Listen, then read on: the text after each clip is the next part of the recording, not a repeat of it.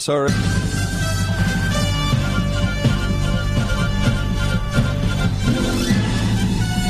This is Viewpoint with attorney and author Chuck Crismier.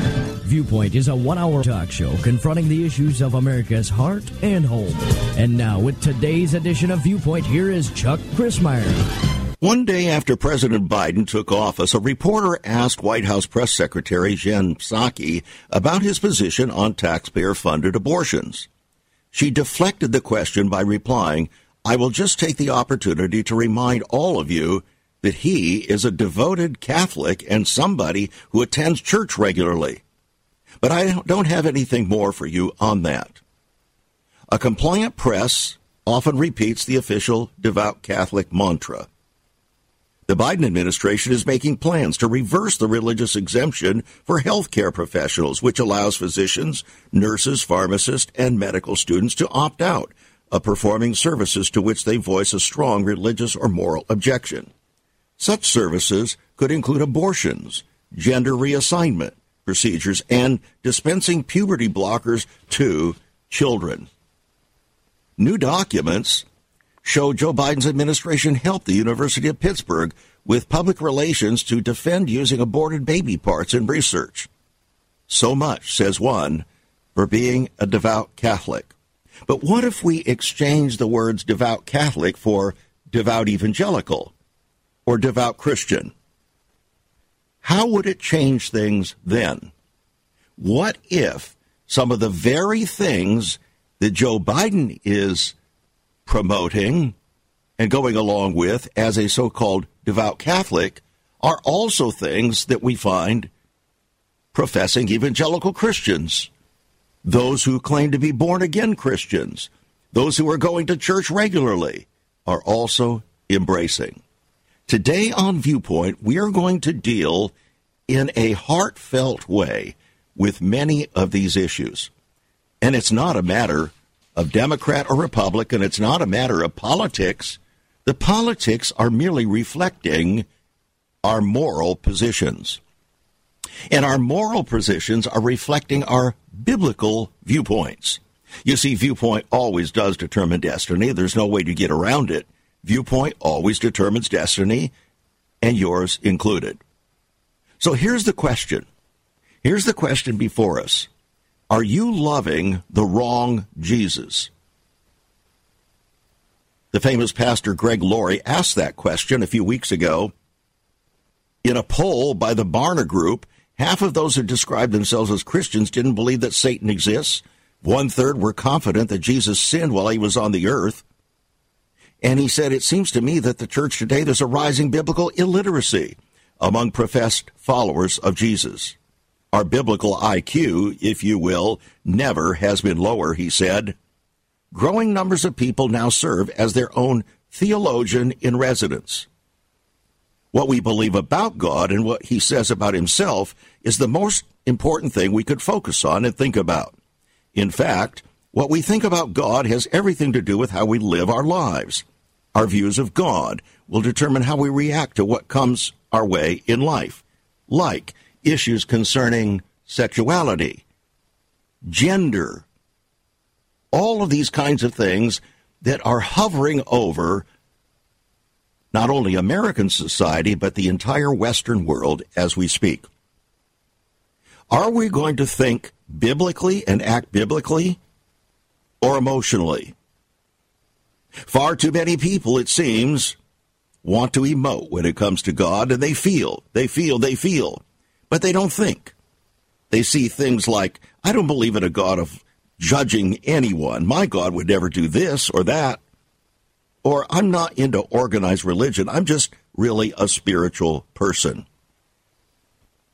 Maybe we're neglecting what God himself has said at our peril. So, I welcome you to Viewpoint. I'm Chuck Crismier. It's conversation, as always, with ever-increasing conviction, talk that transforms. And today, as always, will be both informational and, I trust, transformational.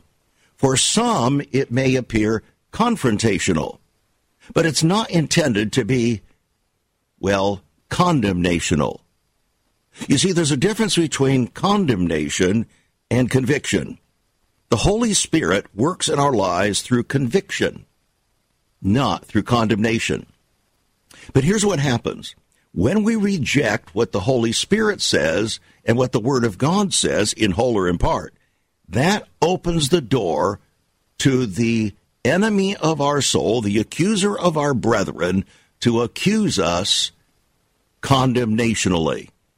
So we have to make a choice. When the Word of God speaks to us in areas that maybe our life isn't consistent with, we must choose whether to humble ourselves in accordance with what God had said, or, like Adam and Eve in the garden, decide to diss what God has said in favor of our feelings or the dictates of the culture at the moment. And then we've opened the door to the incessant attacks and condemnation of the evil one. With all that having been said today on Viewpoint, we go into the second time, our second interview, with a dear sister, Sarah Barrett. Sarah Barrett, with her book, Stand Up, Stand Strong, A Call to Bold Faith in a Confused Culture. Several weeks ago, when we interviewed Sarah, there was such an amazing response from people across the country.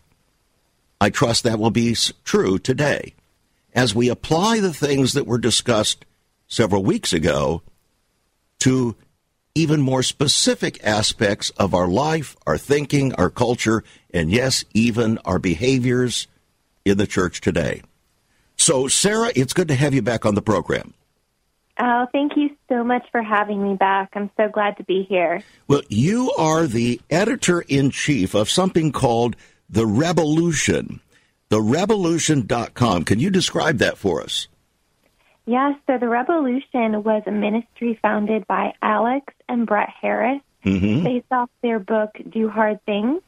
And so really the heartbeat of The Revolution is to encourage teenagers to rebel against low expectations. And if you're wondering, yes, the word revolution is one that Alex and Brett made up. It is, by their definition, a rebellion against rebellion, a rebellion revolution, you could say, where instead of the typical rebellion that you think of amongst teenagers and young people, we are in fact rebelling against those low expectations and showing the world that teenagers can do hard things for the glory of God and live their lives sold out for Jesus Christ. Now, you're coming to us as a 22-year-old, aren't you?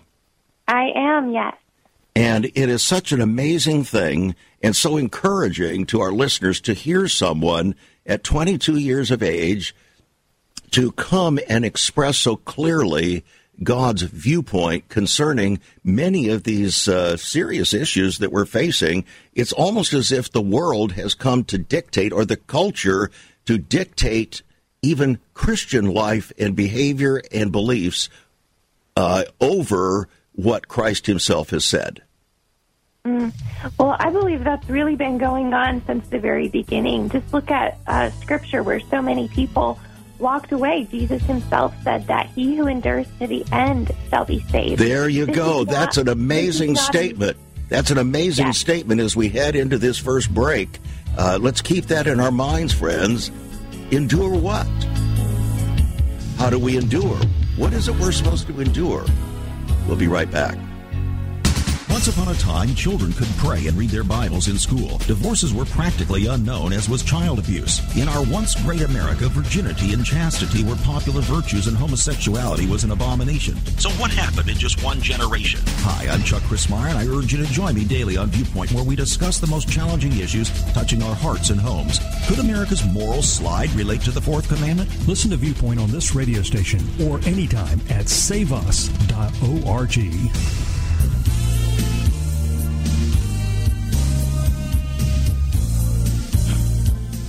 She looked about 16 years of age.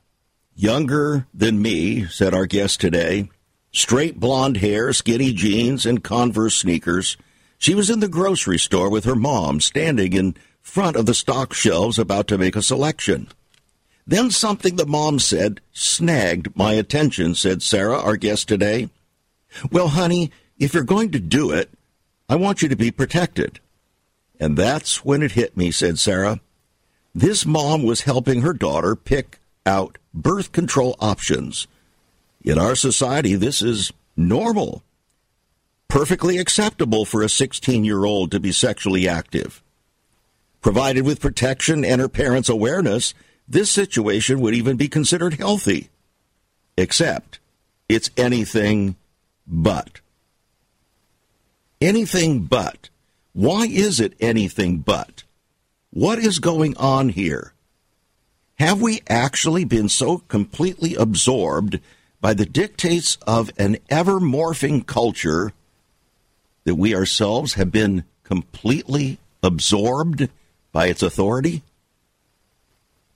Our guest today, Sarah Barrett, with her book, Stand Up, Stand Strong, A Call to Bold Faith in a Confused Culture.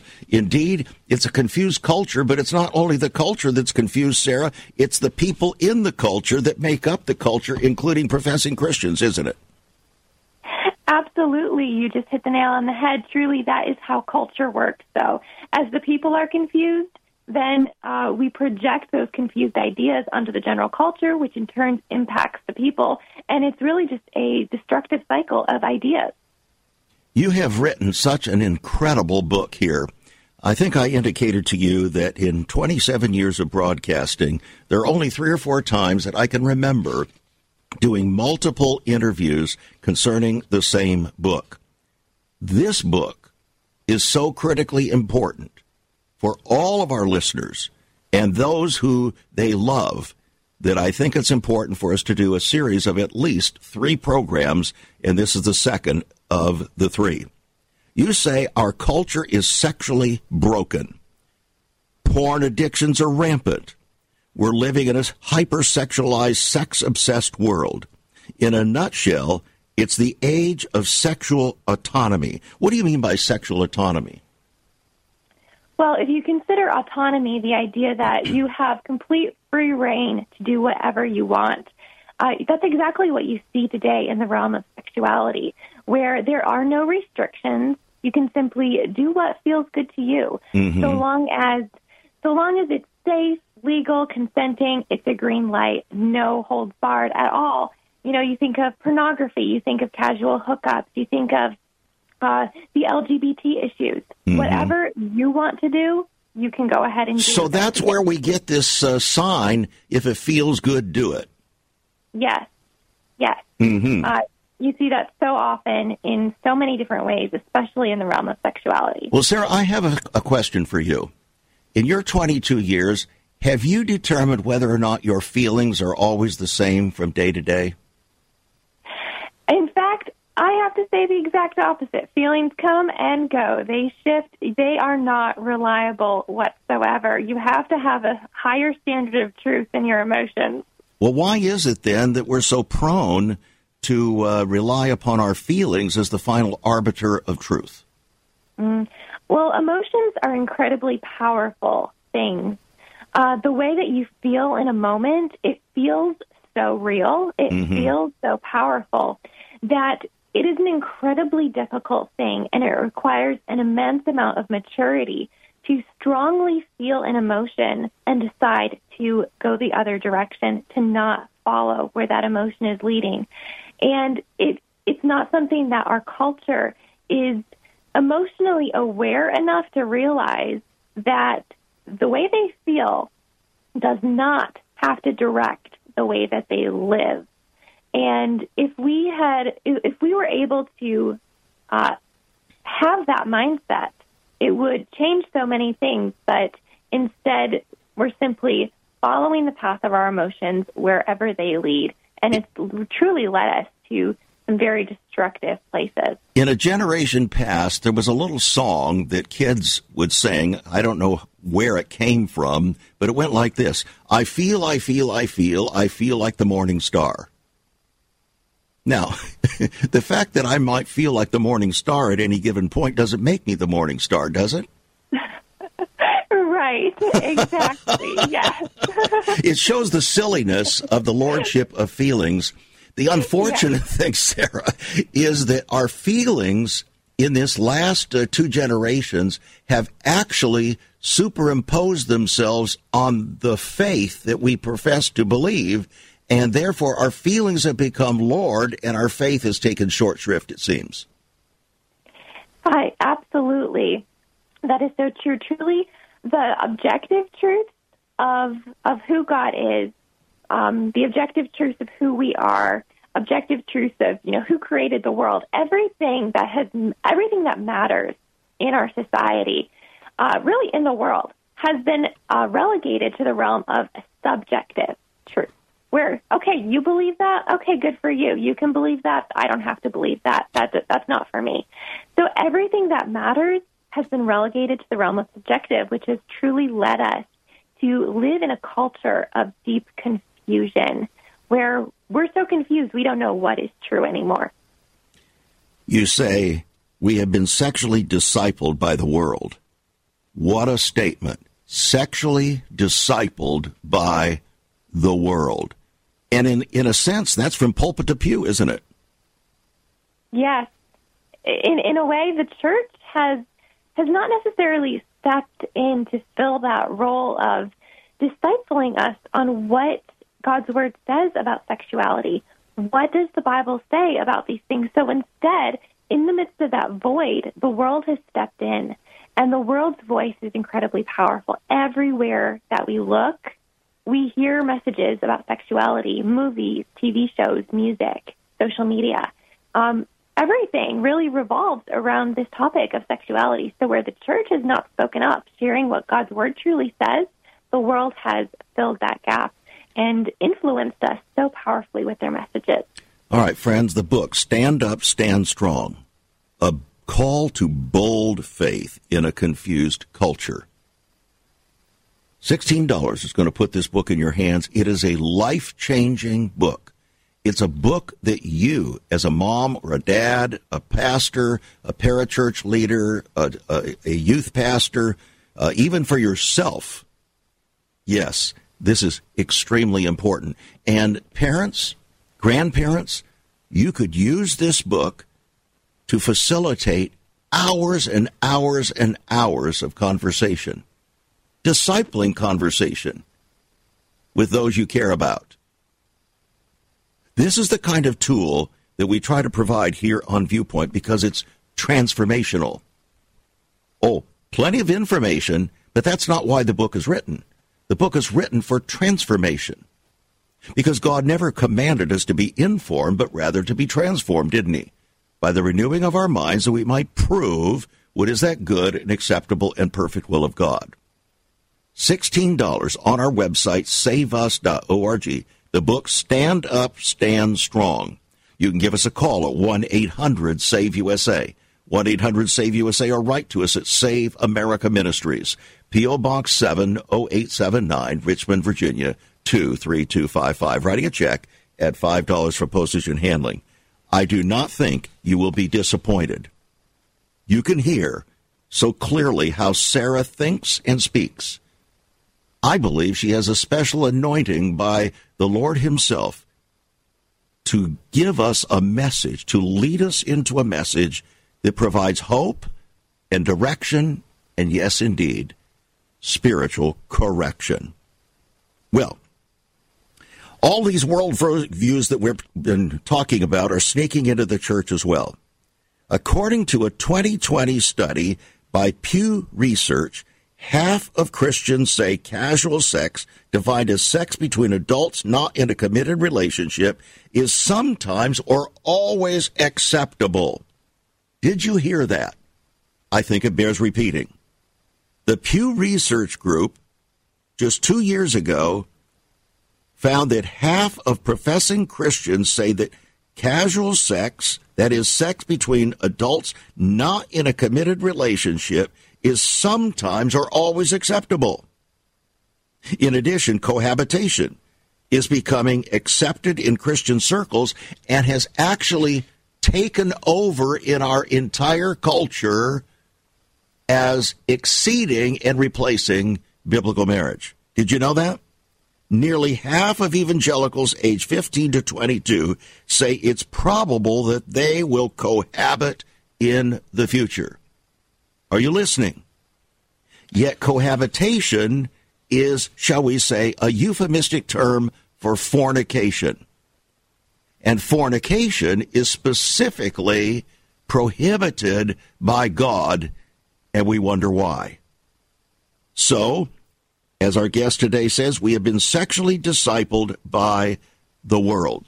So, Sarah, I want to ask you, why is it, you think, that God speaks so profoundly about the sexual relationship from the very beginning of the book, Genesis chapter 2, all the way through to the end of the book, including his entire relationship with Israel and the church, always relating it to sex? What's up? Well, really, marriage and sexuality are, I like to say, a canvas on which the portrait of the gospel can be painted and displayed to a watching world. What a beautiful expression that is, a canvas. A canvas on which the relationship of the gospel in Christ can be expressed to the world. Wonderful. Okay. There is a much bigger story going on than what we realize. Our relationships are really just a representation of a larger relationship, the relationship between Christ and the church. And we see this displayed very clearly in Ephesians 5, where it says that this is a great mystery, but I'm referring Christ and the church, kind of having that, highlighting that marriage, that picture of how a man and a wife are supposed to relate to each other in marriage. And so our sexuality, our relationships are so important, and there is such a attack on them by the enemy because he knows that they are meant to be a powerful representation of something bigger, of something more beautiful. It all goes to the very essence of the creation ordinance of God, right back at the very beginning, doesn't it? It does. As I was writing this book and researching, I was shocked, really. I mean, I knew it beforehand, but as I was writing and researching, I was surprised how often I just went back right there to Genesis, like 1 through 3. Those first chapters lay such a foundation for who we are, for who God is. That's why they're in the beginning of the Bible, because they lay that foundation that we need to understand everything else. And as the psalmist said, if the foundations be destroyed, what can the righteous do? So Satan knows that our sexuality and the whole issue of marriage is at the very foundation of the story of the gospel. Therefore, if he can attack and destroy those and the creation ordinance of God from the very beginning, he has dominion over the rest of our lives, doesn't he? Yes, absolutely. Like I said, it's so attacked because it's meant to be a representation of something bigger and greater. And as soon as we live with that kind of sexual immorality, the word says that it's not simply a sin against God, it's a sin against ourselves. It's a sin against the way that God designed us and created us. It has so many deep consequences. I'm thinking back, Sarah. I have a ways to think back because we were married in 1966. And 3 years after my wife and I were married, a fellow by the name of Ronald Reagan, who was then the governor of California, inaugurated what was called, basically free divorce. You didn't have to prove any responsibility. All you had to do was declare that you were going to have freedom, irreconcilable differences, and that was it. Irreconcilable differences. Wow. Is that really all that's necessary? Well, interestingly, Ronald Reagan was our first divorced president also. I wonder if that had anything to do, even though he professed to be a Christian, I wonder if that had anything to do with why he decided to inaugurate no-fault divorce. What do you think? And then how is that affected? Why is it that the divorce thing was the very first thing that was attacked in our culture? And what have been the echoing consequences? Not just in the culture as a whole, but in the church. Has it actually defaced and defamed the foundation of the gospel that we proclaim to the world? We'll be right back. There is so much more about Chuck Crismier and Save America Ministries on our website, saveus.org.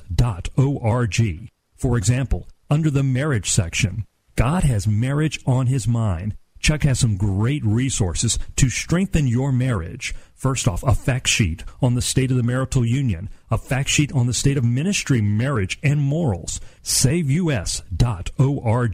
Marriage, divorce, and remarriage. What does the Bible really teach about this? Find all of this at SaveUS.org. Also, a letter to pastors, the Hosea Project, SaveUS.org, and many more resources to strengthen your marriage. It's all on Chuck's website, SaveUS.org. Again, you can listen to Chuck's Viewpoint broadcast live and archived. Save America Ministries website at SaveUS.org.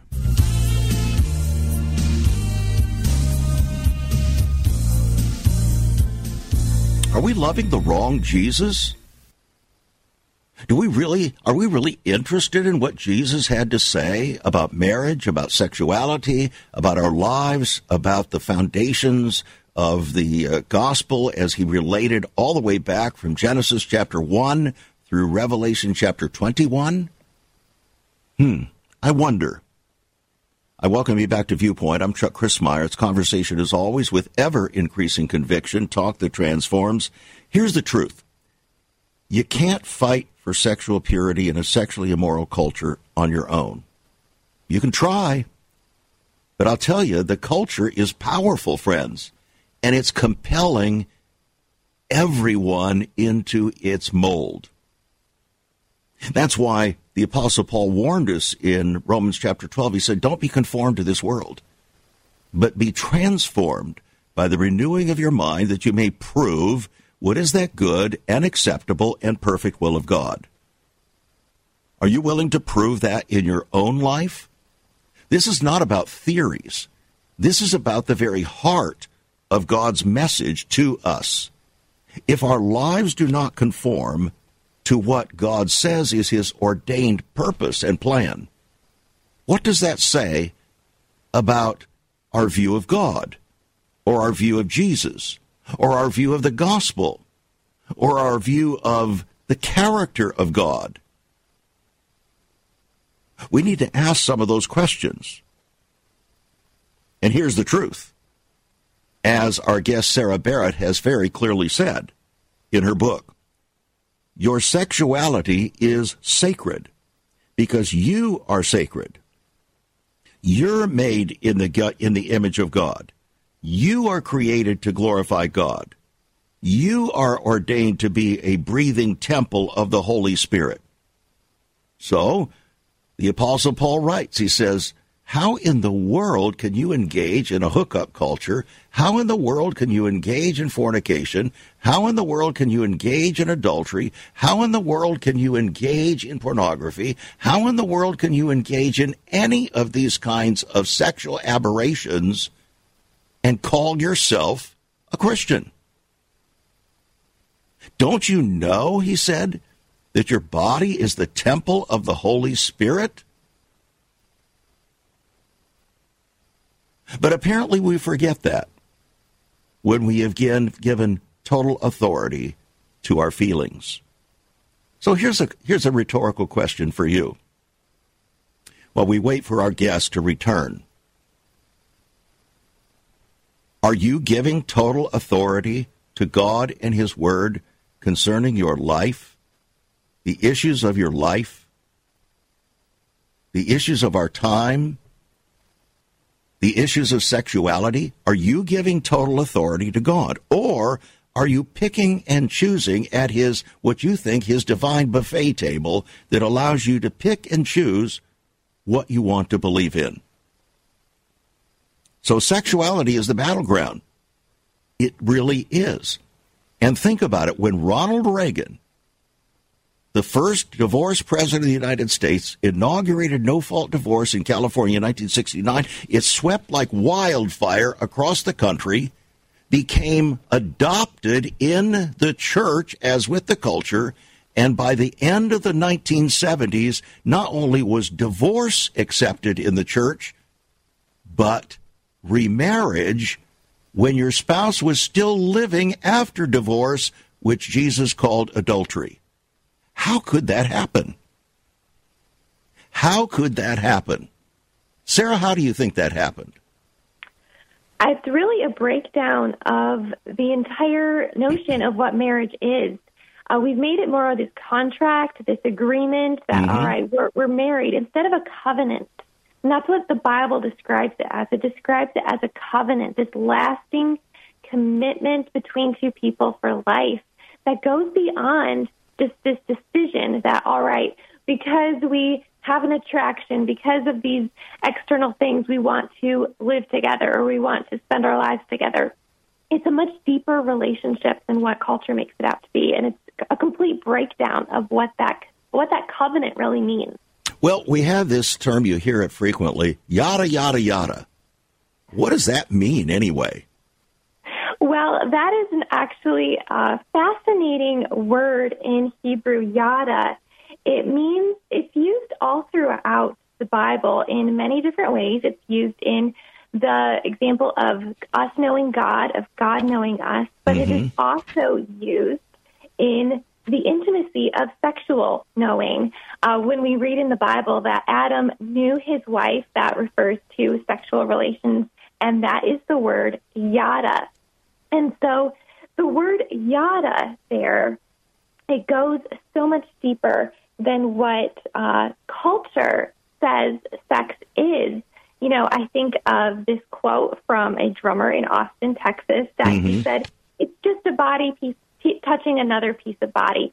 But that mindset completely goes against what the biblical idea of sex is in yada, where it is so much deeper, a deeper kind of knowing, a deeper kind of connection. And so sex really, culture really devalues that idea of sexuality.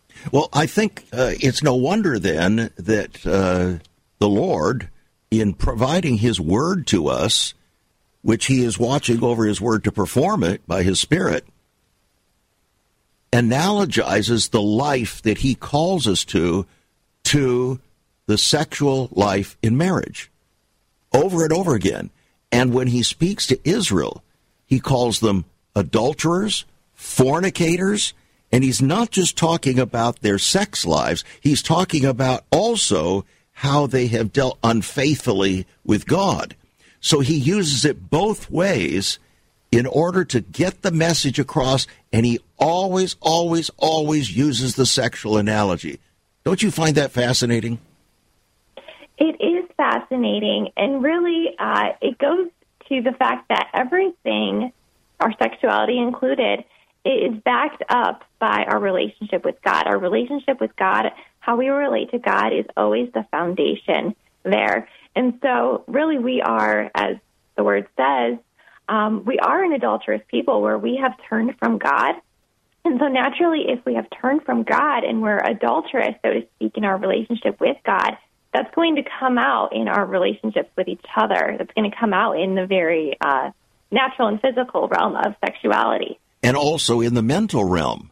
When I consider that 70% of professing Christian men are involved in pornography by their own admission, 30% of our pastors admit to having a problem with pornography, and about 34% of Christian women admit to pursuing pornography, it's telling us that we have a very, very serious problem, and it's reflecting that our relationship with the Lord ain't what we think it is.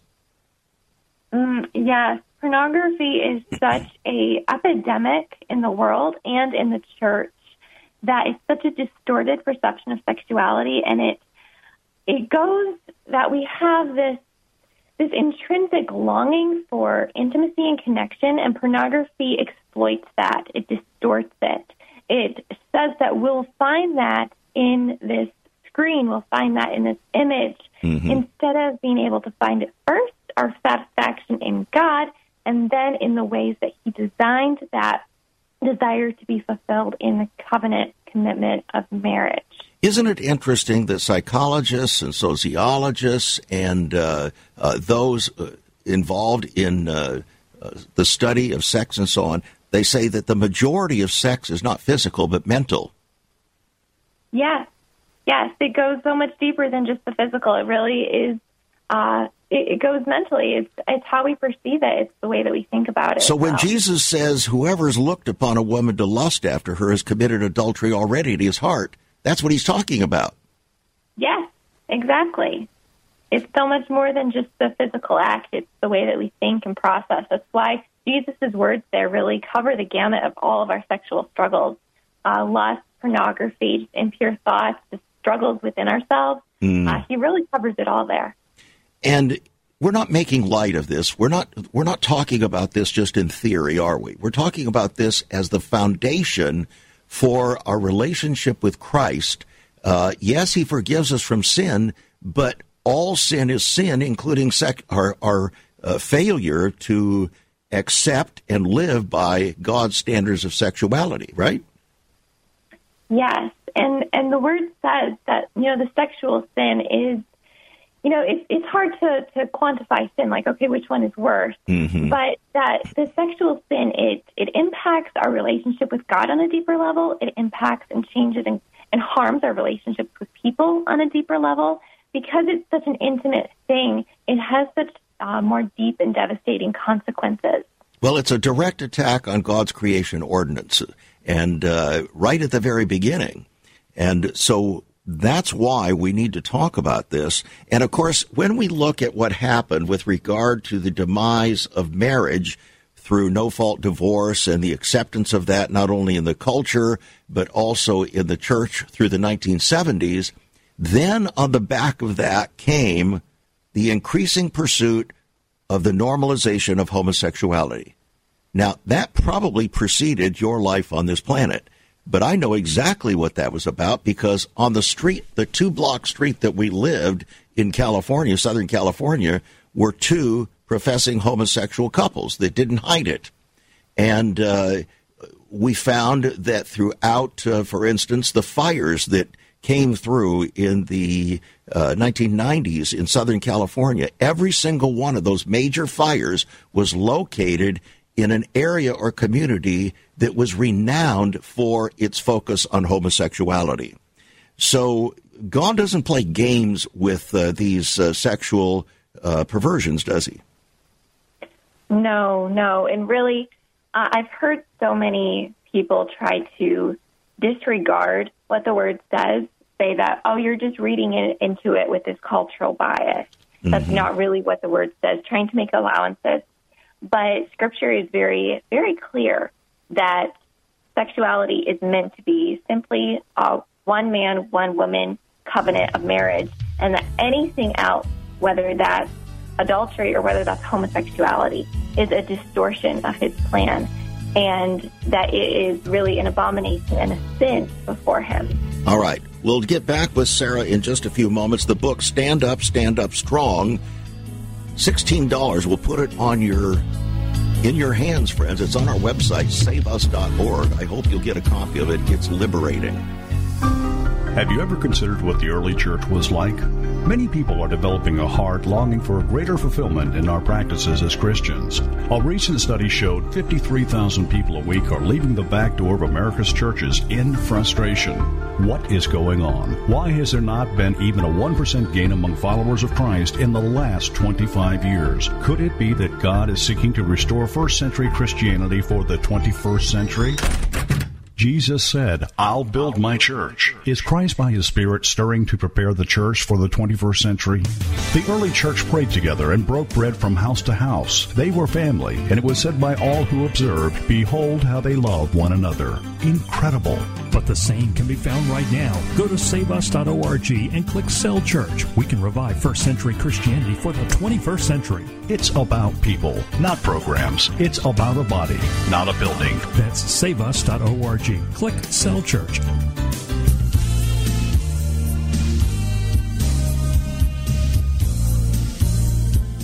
God in Malachi chapter 2 clearly says, I hate divorce. I hate divorce. He also calls the practice of homosexuality and sodomy an abomination. So are we to love what God says he hates, or are we to hate what God says he loves? Things are very confusing, aren't they? And yet, the Scripture says the fear of the Lord is to hate evil. Question: if we hate evil as Christians, sexual perversion, divorce, adultery, fornication, transgenderism, bestiality, any of those things, we also hate thievery. We hate murder. That's why we hate abortion. We hate what God hates. We love what God loves. But here's the question. If we hate what God hates, does that mean we hate people who claim to be homosexuals? What say you, Sarah? In every aspect, in every sin, we're all fallen. We all fall short of the glory of God. So if I say that I hate someone who is made in the image of God because of the sins that are in their life, because of that sin of homosexuality, then I myself am sinning against God by having that hatred for that person. There is a balance there. You know, the whole love the sinner, hate the sin. Mm-hmm. We are called to hate the sin. That doesn't mean that we hate the person who's committing that sin. Absolutely. It's a very delicate balance there. But truly, because we are all made in the image of God, we are all the Imago Dei. We are to seek that person that they can walk in repentance. I love what 2 Corinthians says, that, you know, such were some of you, but you were washed, but you were sanctified, but you were made new. So whatever sin that may be, there is that possibility for them to be washed, sanctified, and made new. All right. What do you do, though, Sarah, with the professing Christian? What do you do with the professing Christian or even so-called pastor who says, well, you know, I believe that I am born homosexual, or I am born transgender, I'm born this, I'm born that, and I believe this is a gift from God. This is what the current president of Amazon, not Amazon, but the cell phone company started by Jobs. Anyway, he says that his homosexuality is a gift from God and he's proud of it. What do you say? Well, that goes back to the definition of sexuality as defined by God.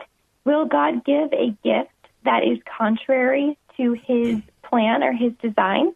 Of course not. Everything that he gives, every good gift, is from above, as it says in James. So everything that God gives is going to be in accordance with his plan, his design, his purposes, and his will, his character there.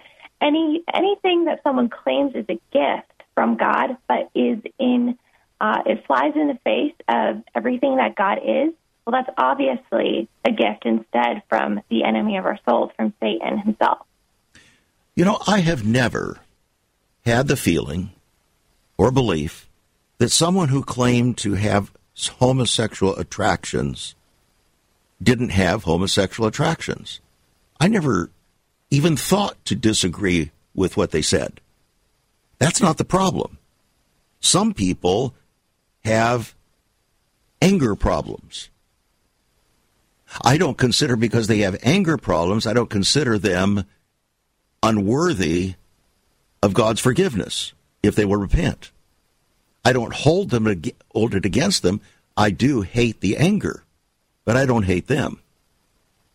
Everybody has a propensity for something, some kind of weakness, don't they?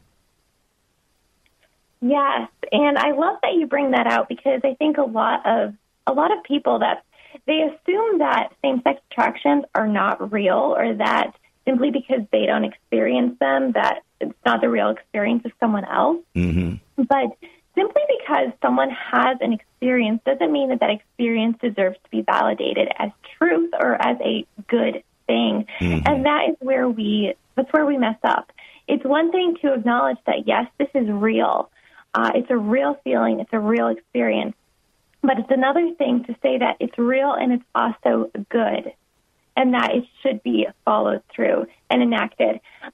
You could say that, like you just said, with anger, with so many other things. Just because we feel it doesn't mean that it's good. It doesn't mean that we should live it out. That's exactly the point, because we've all sinned and come short of the glory of God, but God doesn't give us permission to continue in that sin. In fact, his forgiveness is extended to us when we repent, when we confess that it is sin and then turn from it, doesn't he? Exactly. We are all sinners. We all have sin that require repentance. All sin is grievous to our holy God. But the amazing thing is that the grace and the mercy of Jesus is enough for any of those sins. It's enough for all of that brokenness. And so I've heard that some people say that, all right, if you say that homosexuality is wrong, well, then you're saying, in essence, that person is wrong, that person is irredeemable, that person can't be saved or can't be changed. But that's minimizing the power of Jesus. And that doesn't necessarily mean that those feelings will go away. It doesn't necessarily mean that this person will suddenly become a heterosexual, but it does mean that person can have abundant life in Jesus Christ. It also doesn't mean that person is, as you said, fundamentally irredeemable, but that person doesn't have any measure of control over whether or not they're going to live out their propensities. Exactly, yes. I mean, we all have a decision. Will we live it out, or will we seek to, by the power of God, seek to live in holiness? I have national magazines in my files that indicate that men are fundamentally promiscuous, that they are really created to be promiscuous. Well, just because a man or a woman might be tempted to be promiscuous or drawn that way doesn't mean that God approves it or that that's their identity, does it? Exactly. Our identity is so much more than our sexuality, but culture has now turned sexuality into our identity. Because sex has become a source of identity, like any restrictions, any kind of guidelines has become an attack on people, become an attack on who they are. But we are so much more than our sexuality, and our identity is not based on our lust. It's not based on our attractions. Our identity is in Christ, and that identity in Christ, for those who are saved, gives us the freedom and the power to live in holiness, to reject those feelings, to reject those temptations, and instead choose to walk in Christ in the way that he calls us to live our lives. Isn't it interesting that the Bible says that without holiness, no man will ever see the Lord? That's pretty serious when you realize that God defines holiness in many respects along the sexual line. The amazing thing is that none of us can be holy on our own, but that as we seek Christ and his righteousness, that righteousness becomes our own, and he enables us to be holy and gives us that privilege of one day being able to see God and live with God in perfect holiness. So if the Supreme Court or any other court or the legislatures of any state or the federal government decide to approve the practice of homosexuality or the practice of homosexual marriage or any other thing that God says he hates, does that redefine God's position and inaugurate freedom for a professing Christian to follow that pattern? Absolutely not. And I love what Pastor David Platt says about that very thing, that ultimately we do not look to any court or government to define marriage. God has already done that, and his definition cannot be eradicated by a vote of legislators or the opinions of Supreme Court justices, because the supreme judge of creation has already defined this term once for all. The creator of the universe is the one who has already set the standard, and we abide by his definition and not by the world. The supreme judge of the universe. The Bible tells us that Jesus is going to come. When he returns, he's going to judge the world in righteousness. It's not going to be the Father that judges. It's Jesus who's going to be the judge. Why? Because he lived out every temptation like you and I, yet without sin on this planet. Therefore, he is qualified and worthy to be that eternal judge. And he's going to be judging according to the word of truth, not according to the culture, not according to the laws of men, and not according to our feelings, is he? Yes, I love that so much that in Hebrews it says that, he is the one who endured all temptation, and that's how we're able to come boldly before the throne of grace, because he can sympathize with us in our weaknesses, and he is the one who is able to do that because he walked through temptation here on earth. All right, we're told to follow the science. Follow the science, follow the science. Well, the science is actually unequivocally in favor of what God has said in his word. It's our feelings that don't like it. It's our practices that don't like it. And so the science says that female chromosomes are XX, that male are XY, and those are the things that distinguish our sex, not our feelings. They affect not only our reproductive systems, but every cell in our bodies, and the differences between men and women are not only distinct, but intricate, designed by God for different purposes. How is it, then, that we can play this game with a straight face, that somehow those not only biblically ordained facts, but scientific facts somehow are irrelevant? Well, once again, here we see that emotions have been elevated over reality, that everything that matters has become a subjective truth, and that we have no source of objective truth. But it is so true that what you just said, that gender goes so deep. Gender is something that I love what cardiologist Paula Johnson said in a viral TED Talk, that every cell has a sex, and what that means is that men and women are different down to the cellular and molecular level. And this is something that we disregard in our society. Many people are not aware of this. They're not aware of the actual facts. They may say that they believe in science and whatever, but they don't actually know the facts. They don't actually know how deep gender goes, that it's not just your emotions. It's not just even your anatomy. It goes down into your cellular level, because God has really created men and women differently across every part of their bodies, really.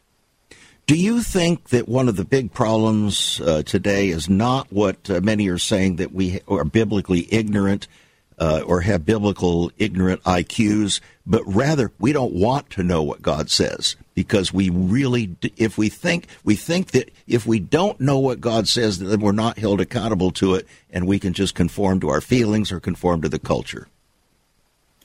Absolutely. We are all, humanity is all deep-seated. They have deep-seated rebellion against God.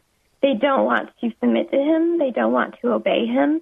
And so in every way that they can, they will seek to disregard his truth. They'll seek to ignore it and go their own way. Aren't we all, including you and me, don't we have flesh that's tempted to rebel just like everyone else? We all do. And it's only by the grace and mercy of Jesus that any of us can obey him. And there is the final word, friends. Only by the grace, that's his enabling power. God's grace is not his willingness to wink at our sin, but it is his enabling power, his favor toward us to enable us to obey his voice and to do his will. Time to stand up and stand strong, friends. That's the name of the book, A Call to Bold Faith in a Confused World or Culture. $16 will put it in your hands on our website, saveus.org. Call us 1-800-SAVE-USA. Write to us at Save America Ministries. If you're doing that, add $5 for postage and handling. This is a life-transforming book. This is a book, a tool for every single one of us to rise, to stand up and stand strong in a culture that's mitigating against God's authority at every turn. God bless and be a blessing. You've been listening to Viewpoint with Chuck Crismier. Viewpoint is supported by the faithful gifts of our listeners. Let me urge you to become a partner with Chuck as a voice to the church declaring vision for the nation. Join us again next time on Viewpoint as we confront the issues of America's heart and home.